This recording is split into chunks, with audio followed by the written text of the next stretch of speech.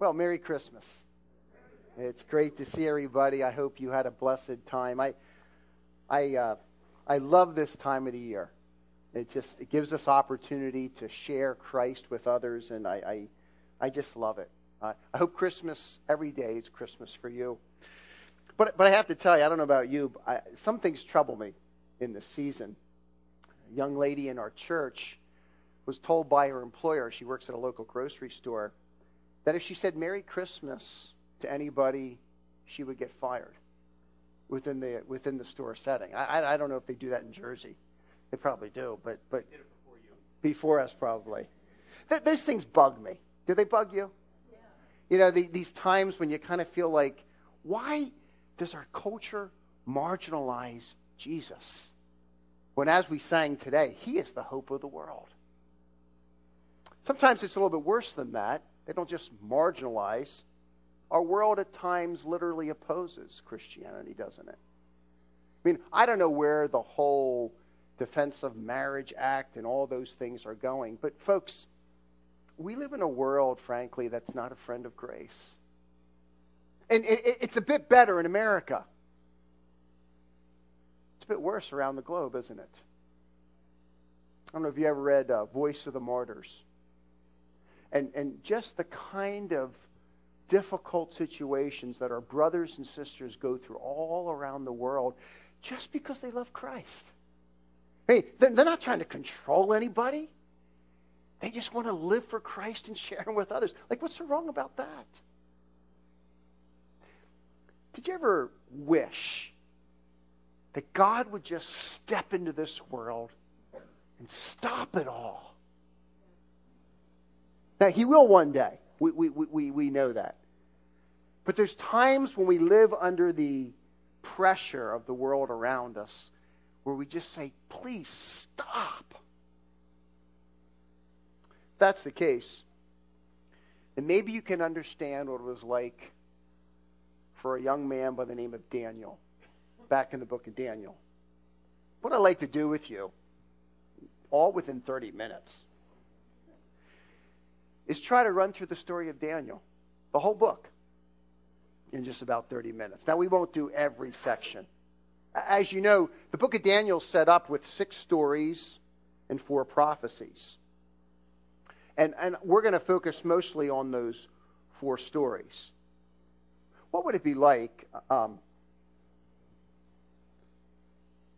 take a 14, 15-year-old, we don't know exactly how old Daniel was, probably around that age, connected to the nobility, and in 605 BC, Daniel is taken as a young man, along with some other Jews, transported 1,000 miles to Babylon. And I mean, I don't know what this would be like, the pressure. Here you are an oppressed nation. You're from Israel. I mean, you are under the boot of Nebuchadnezzar. Nebuchadnezzar is the most powerful man in the world. He has the entire world controlled by him, or at least of the eastern section. And so you have these young men that are brought, we don't know how many, maybe 50, 60, 70 young men are brought from Israel. They're put down, and they're going to be trained in the ways of the Babylonians. What kind of pressure is that for you? He's renamed. Bunch of things. He has to be educated along by the Babylonian customs and so forth. And then they have this one other thing that the king means well with. He wants them to eat from their table. The best food in the whole world. I mean, pork. Like, you can't imagine pork. I mean, tasty stuff. But there's a problem, isn't there? Daniel's a Jew. And he can't eat that meat because it was sacrificed to false idols, and a whole bunch of issues are troubling him. And so what do? The problem is, besides Daniel and 3 other young men, all other 50, 60 young men from Jerusalem, they just all enjoyed that food. And you could just say, it's so nitpicky. You're in this nation, Daniel. Look, after all, your parents aren't around. God's forsaken your land, hasn't he? Why stand for God? But Daniel wasn't like that. Daniel was a man of faith. And as just a young teenager put in that particular situation, he said, I don't care what other people do. I have made a commitment, Daniel 1:8. Daniel makes a covenant with his heart. He says, I will not dishonor my God. I will be faithful to him, even though I don't understand what's going on around me exactly. You know one of the things I found to be really interesting? If you turn over to Daniel chapter 1. A couple weeks ago, we're doing a series on Daniel back in my church. I'm working through the book with Sunday school, so you're kind of getting the condensed version here. But I was really interested. I had never noticed this before reading through Daniel. In Daniel chapter 1, God is the subject of 3 sentences in the entire book, first chapter. And each time God is the subject, the verb is identical. And I find this to be really fascinating. Look at, if you would, at verse 2. And now in my translation, the text says, the Lord handed Jehoiakim, king of Judah, over to Nebuchadnezzar. But it's literally the word give. And so what you find is the first time God is mentioned, subject in Daniel 1, God gives the king of Judah over to Nebuchadnezzar. When you travel a little bit farther in the text, look at verse 9. This is the second time you find it. The Bible says, and God granted Daniel favor and compassion in the eyes of the chief official. Again, it's the word God gave. And then as the story continues and these men stand for God and do the right thing, the Bible says, and God gave them abilities above everybody else. You know what struck me as I was reading that? At a time when a young man could say, where is God? Our nation is being destroyed. We're under this why is a pagan king who doesn't serve Jehovah, why is he in control? And you could think all kinds of things. And the storyteller, the inspired storyteller, tells us all the way through chapter 1, God is the one that gives. God gives a nation away. God gives Daniel favor, and God blesses as he chooses. And he wants you to realize when you get done reading Daniel chapter 1, that God is God. So Daniel, unbeknownst to what God is doing behind the scenes, goes to this chief official and says, would you mind if I didn't eat this food? And he had already found favor in this guy's eyes. Not enough for this guy to change his mind, because he still says, are you nuts? I mean, Daniel, I like you, but if you don't look good, if you look pale, my head comes off. So what's Daniel do? He goes to another guard. He says, would you just try it for 10 days? And God blesses those young men so that they look even better than everybody else. And at the end of all that, he turns around and blesses them. And I want you to notice something. God gave them wisdom above all the other individuals. This is something else that really struck me as interesting. Look, if you would, at the very last verse of chapter 1. Notice what it says. It says, Daniel remained there in Babylon until the first year of King Cyrus. I don't know. I used to read that and think to myself, oh, that's just an historical note. You know? Here's a guy that comes from about the time he's 15, and he's going to live all the way into his 80s. But do you know what I was thinking when I was reading that recently? Think about this, folks. Here is a young man that stands with God. God takes him from Judah and puts him right in the middle of the most powerful nation in the world. And you know what the text tells us? Daniel will outlive that entire world empire. That world empire will come, and that world empire will go, and Daniel will go right into another kingdom, the Median Persians. Isn't that amazing? Just a young man plucked right there, and Daniel's going to outlive that whole Babylonian empire as a statement of the greatness of God. Chapter 2. Nebuchadnezzar has a dream. Now, he's no dummy. calls in his advisors, and he said, hey, guys, I had this dream, and like it big time troubled me. Can you tell me what it means? And they say, sure, King, tell us what you dreamt. He said, no. You're not going to pull one of those off on me. Because you can make something up. No, you tell me what I dreamt, and then give me the interpretation. Oh, man, that wasn't real good. I mean, you don't want it that way. You know. So they said, no, King. Now, look, King, nobody can do that. You would need the gods themselves here for that thing to happen. King got ticked off, and he said, you know what? If you guys are that worthless, I'm going to kill all of you, which would include Daniel. And Daniel hears about this, and he says, look, just give me one night. Shadrach, Meshach, and Abednego, we'll pray about this thing.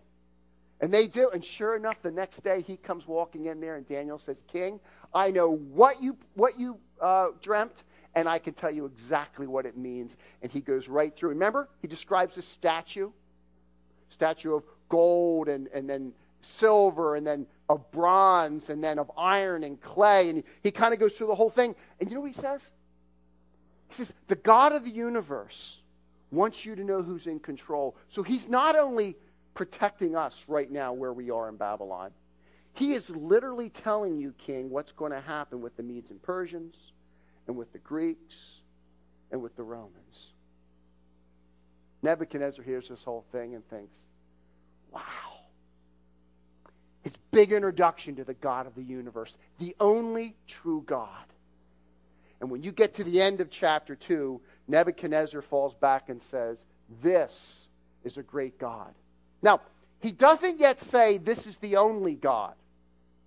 He's just saying this is a really great God. We've got our gods too here in Babylon. And I've often struggled, there's a lot of stories that could have been recorded to us in the book of Daniel from Daniel's life. Why these 6? There's other traditions.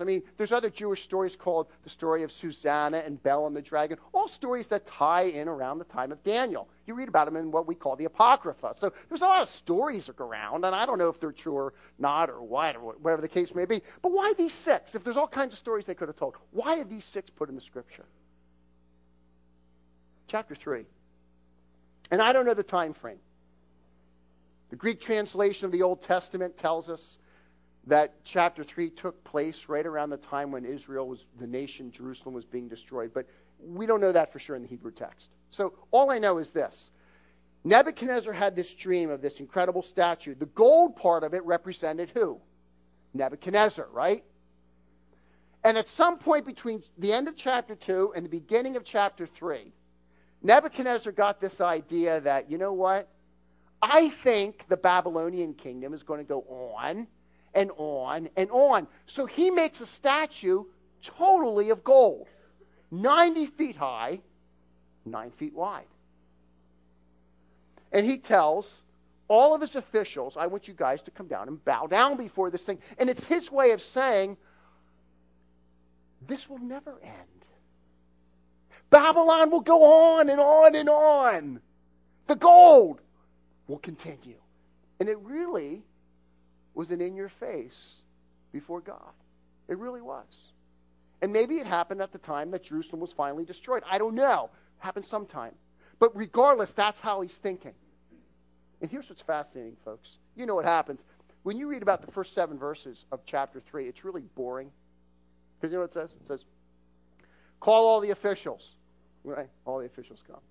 All right, now, tell them when you hear all these instruments to fall down. So they heard all these instruments, and they fell down. And you think, what kind of story is that? Until, here's the problem. We know of at least 3 young men that wouldn't bow down, right? And you say, where's Daniel at this point? I don't know. Maybe he's off on a trip somewhere, a special emissary for the king. But he doesn't appear at this point. Just Shadrach, Meshach, and Abednego. And you know what happens? I've often thought with this story, who really gets burned up in chapter 3? It's not the 3. Those 3 are ushered in before Nebuchadnezzar, and the Bible says he is as angry as you can possibly imagine. He looks at them and he says, look, I'm going to give you one more chance. You see that fiery furnace over there where we probably made the gold and the bricks and everything else and did all the smelting and all? You see that over there? You will be thrown into that if you don't bow down before the statue of me that I've made. You got it? They say, King, we want to carefully answer you. You better carefully answer it, King. I mean, you got to be really careful. King, we want you to know, because he makes this statement. He says, what God can deliver you from me? He says that very thing. That was a bit of a mistake on his part. And they said, King, we want you to know our God is able to deliver us. We believe he will. But if he doesn't, it doesn't make any difference. We will not bow down. And then the Bible says he became so angry that his face kind of contorted. Have you ever seen that? You know, when people really, really are upset with you, and it's like, I mean, I don't know what he did exactly, but I mean, his color changed. Kids, you know what happens with your parents sometimes? You know, when they've told you for the 7th time, turn off the TV and come up for supper. You know when it hits that decibel. You think like, I better go up now or I'm in big trouble. But anyway, for Nebuchadnezzar, it went way beyond that. And I've often thought how kind of stupid he was at this point. Look, I don't mean to be sadistic, but I want you to think about this. If I wanted to fry you, and I don't, of course, but if I did, would you turn the heat up or down? I don't know. I think you turn it down, let it sizzle a little bit. That's kind of how it works. But he's not thinking logically at this point. He's so ticked off. He's saying, stoke that baby. I mean, make it just as hot as it can possibly be. And the ones I feel sorry for more than anybody else in this story are those poor guards. I mean, you know, those guys are just like doing their job. They get up there and they get too close and, man, they're gone. They're just dead. And the Bible tells us that he takes those 3 guys, he throws them in, they fall down, they're all bound up in their nice outfits, and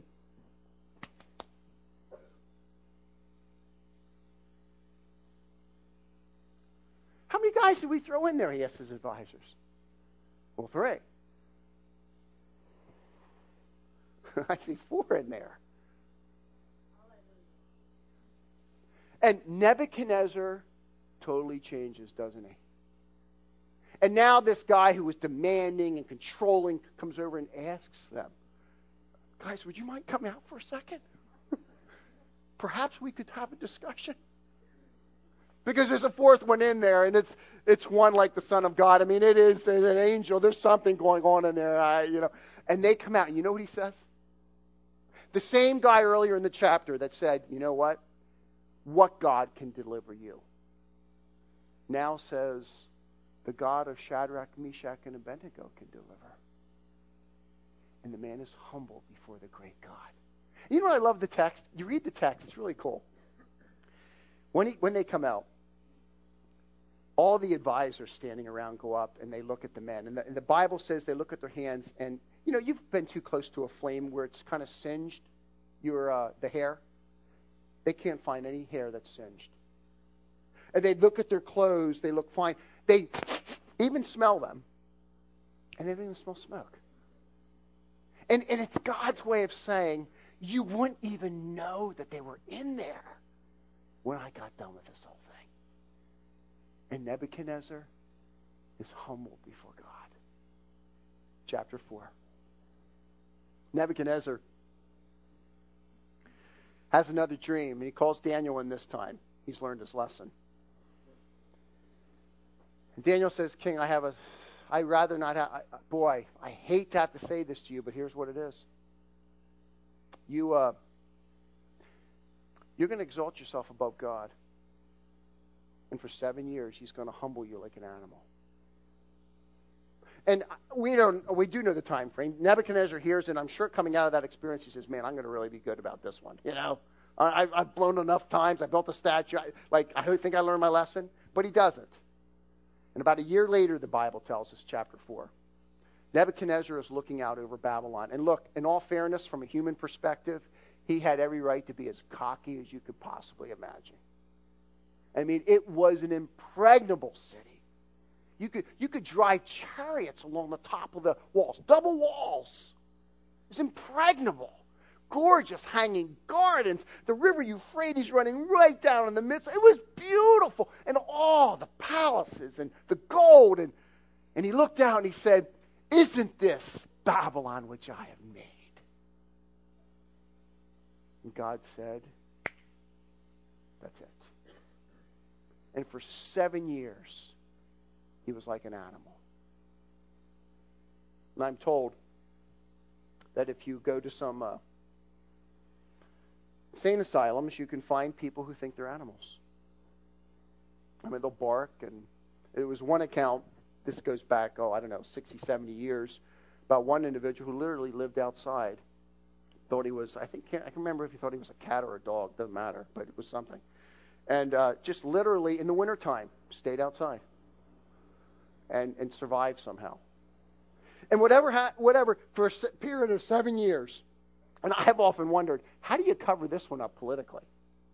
You're like, hey, where's the king? Well, he's out back. Well, what's he doing? He's grazing. I don't know. What do you say? I don't know what you do with that. But somehow, they had to cover their bases, for a 7-year period of time. However they did it. The reason I know that, because the guy was restored at some point, so somebody's covering for him, And when he gets back in chapter 4,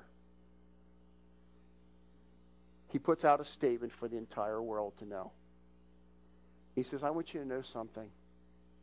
There is a God whose kingdom will never end. There is a God who rules over the affairs of men. I am nothing but a pawn in his hand. He is the one true God. And Nebuchadnezzar has learned the lesson. Unfortunately, his descendant hasn't. Chapter 5 picks up about 20 years later with a man by the name of Belshazzar, who's now ruling.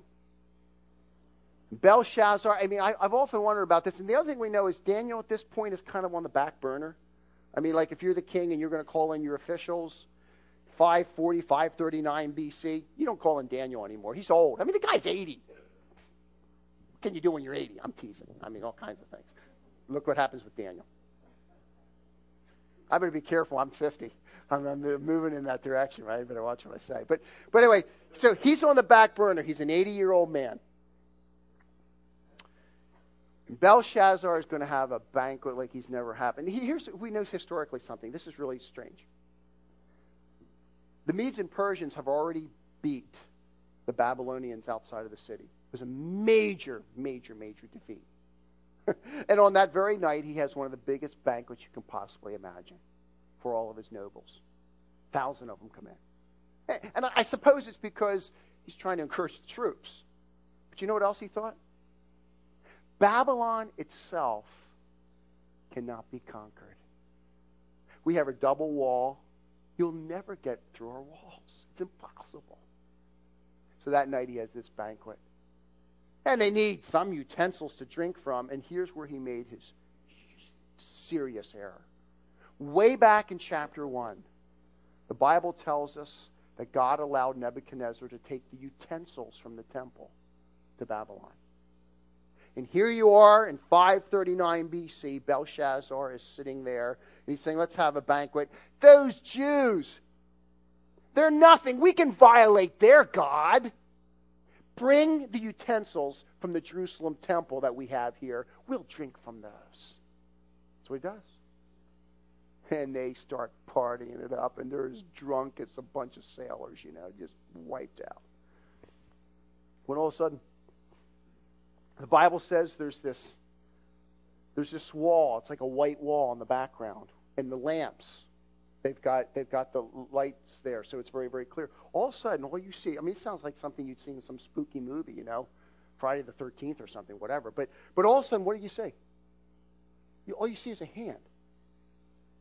Mene, mene, tekel, upharsin. Right on the wall. And The Bible says this king is so scared, his knees start just banging together. I mean, he is just scared. Calls in his officials, like, I don't normally see hands appear and write stuff like that on my wall in the middle of a banquet. Could you please tell me what it is, what's going on here? And you know he's concerned. I mean, they've just had a big loss outside the city. And his guys come in and they say, man, we don't have a clue what that means. I mean, they're just weight terms, you know. I mean, I don't know what that means. And the Bible says then he becomes even more scared. The queen hears about the commotion because everybody's upset. She comes in and says, you know, there's a man who was very, very important during the time of Nebuchadnezzar. His name was Daniel.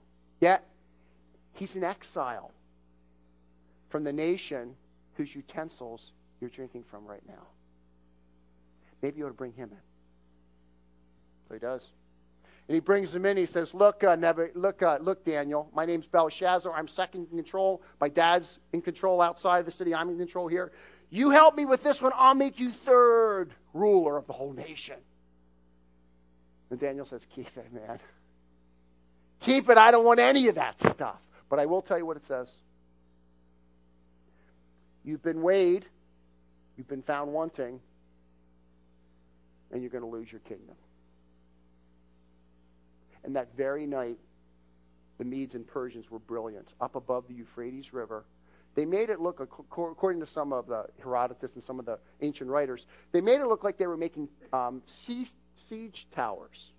That's what he says.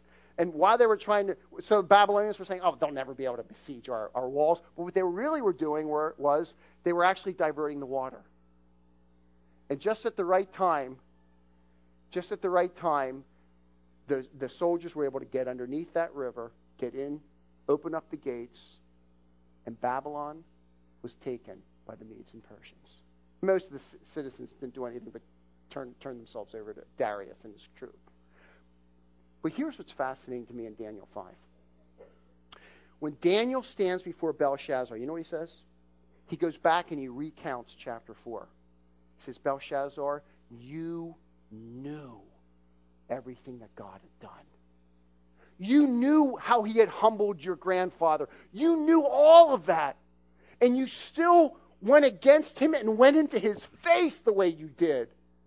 And for that, it's over. Daniel 6.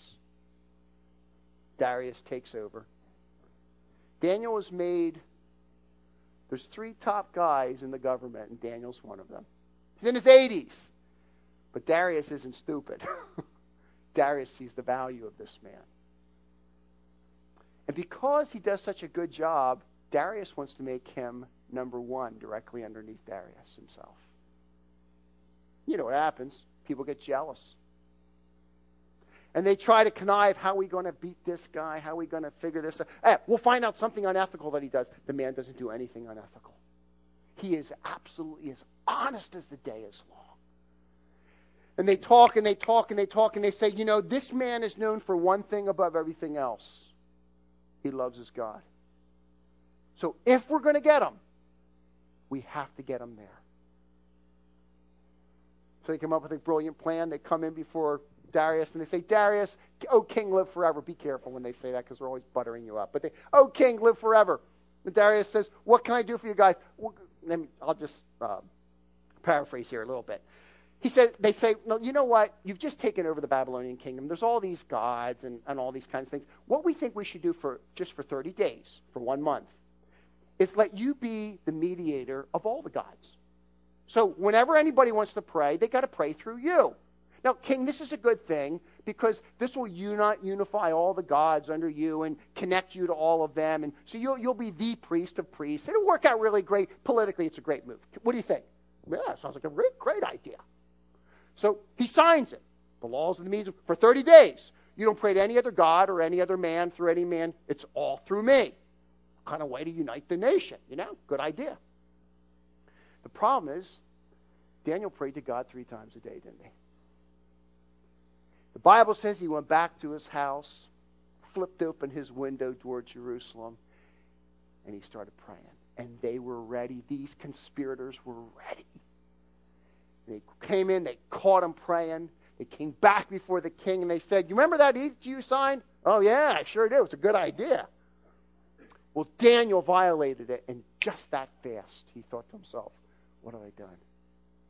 He knew they had duped him. He knew it. So the Bible says until the evening, he tried to figure out some way to turn it back, and there was no way to turn it back. So they came back to him again, these conspirators, and they said, "You did make a law, and you're bound by the law, King." They were putting pressure on him. So he came, and he's ready to throw Daniel in. Actually, he's thrown Daniel into the lion's den, and as he's throwing him in, because he doesn't want to do this, he says, "Daniel, I really believe that your God is able to deliver you." Now, the reason I don't know that he really believed that is because he stayed up all night worrying about it. When he threw him in, they put the stone over, he put his seal on. The Bible says he went back and he stayed up all night, didn't eat anything, went out for entertainment, and he's all upset. Comes back the next day to take the stone off. "Daniel, was your God able to deliver us?" And he's just like waiting, will I hear anything? And Daniel says, "Yeah. He shut the mouths of the lions, and I'm safe." Now that was great news for Daniel. It wasn't very good news for the conspirators. Because the Bible tells us that Darius took the conspirators and their families, which is a terrible thing. We think that's not fair. So they did in antiquity because, if you do something to a father, a son is going to grow up and he's going to have something against you too. So you wipe them all out. That's how they thought. I'm not supporting it. I'm just telling you. And they took all those family members and they threw them in. The Bible says their bodies were crushed before they even hit the bottom. And Darius pulls back. Here he is. Daniel has spanned the entire Babylonian Empire. And now he stands before Darius, and Darius has to say exactly what Nebuchadnezzar said, which is God is God. His kingdom will go on and on and on. It's the exact same thing Nebuchadnezzar said. And Daniel ends his book by giving us 4 prophecies that spans the time from Daniel clear through the time when Christ comes back as ruler of this world, folks. Isn't that great? So what does this text say to us? Do you ever feel marginalized? Oh, should I speak a word for Christ right now? Lord, if I do that, they're going to call me. This text would say, do it, folks. God is sovereign over all of history. And wherever you find yourself, God is God. And he calls you and I to merely faithfully be his people. By his grace, through his strength, we step out and we profess, we confess, we live, we love, we do. And we don't have to worry about history. Because God's going to take care of all that. In Hebrews chapter 11, both the story of Shadrach, Meshach, and Abednego and Daniel in the lion's den is picked up again as he's sweeping through the history of the Old Testament, the writer. We don't know who wrote Hebrews. But as he's sweeping through there in Hebrews 11, he says, let me tell you of the great acts of God. God had this way of stopping lions' mouths and keeping people from being burned. And he gives a whole series of things to show the exploits of God in Hebrews 11. You know what he does then? He then talks about a whole series of Christians who God didn't do any exploits for, who died and were martyred and were destroyed. Did God love the one group better than the other group? No. He loved them all. It was all part of his plan, which we can't fully understand. And Hebrews 11 says, look, walk with God. He may do a great exploit through you. He might not. He will use you either way. Just walk with him. And remember, at this Christmas season, when we quote some of those passages from Isaiah, like Isaiah chapter 9, verse 6, unto us a son is given. A child has been born. And you're going to call him Wonderful Counselor, the Mighty God. You know what? The Christ child of Bethlehem has come to be our Savior. But he is also our King. And one day, all the world will see King Jesus. And isn't it wonderful that we're on his side? So folks, I tell you, as you go into 2010, go with hope in your heart. Yeah, but Doug, you know what's happening to me at work. No, I don't. I really don't. What's going to happen in our government? I don't have a clue sometimes. But I know who's on the throne. I was reading something just over the weekend from Chuck Colson. I don't know if you ever get his Breakpoint stuff. They're short, they're quick, they're easy to read. I like them. And he shared a story that I hadn't heard about that I thought was really, really powerful. Back in October of this year, in Pakistan, Islamabad, one of the universities, I think it must be one that's primarily made up of women, a fanatic Islamic bomber came in, strapped up with bombs all around his body. He was a suicide bomber. And he was heading straight for the cafeteria where there was 300-400 young ladies, all Muslim. So a Muslim killing a Muslim. Well, we won't get into all that, but whatever. That's what he was doing. 2% of Pakistan of the people would profess to be Christians. And they're given the most menial jobs in Pakistan. Garbage collectors, janitors, just the simplest thing. And as he's walking to the cafeteria, a young man by the name of Parvella, make sure I get his name correctly, Pervez. And his last name was Masih, named after the idea of Messiah, because he was a Christian. He wanted people to know about it. Stepped out in front of the man and refused to let him go by. And the bomber tried everything he could to get there, and he couldn't. So he blew himself up there and killed the Christian man along with himself. 300-400 young ladies were saved because of that man. So here you have a martyr, an Islamic martyr, right, trying to kill people when the real martyr was the Christian that loved 300-400 young ladies for the name of Jesus Christ. That's Christianity, folks. That's a young man. He has a janitor's job. He's nothing. And they say the place where they buried him, it's a garbage heap. And you go there today, you see nothing but garbage around. But that's not how God sees him. Because that young man in an oppressive culture lived Christ before those people. How can we do any less? So go into 2010 knowing that our God reigns. He calls us to be his faithful people and leave everything else to him. Let's pray.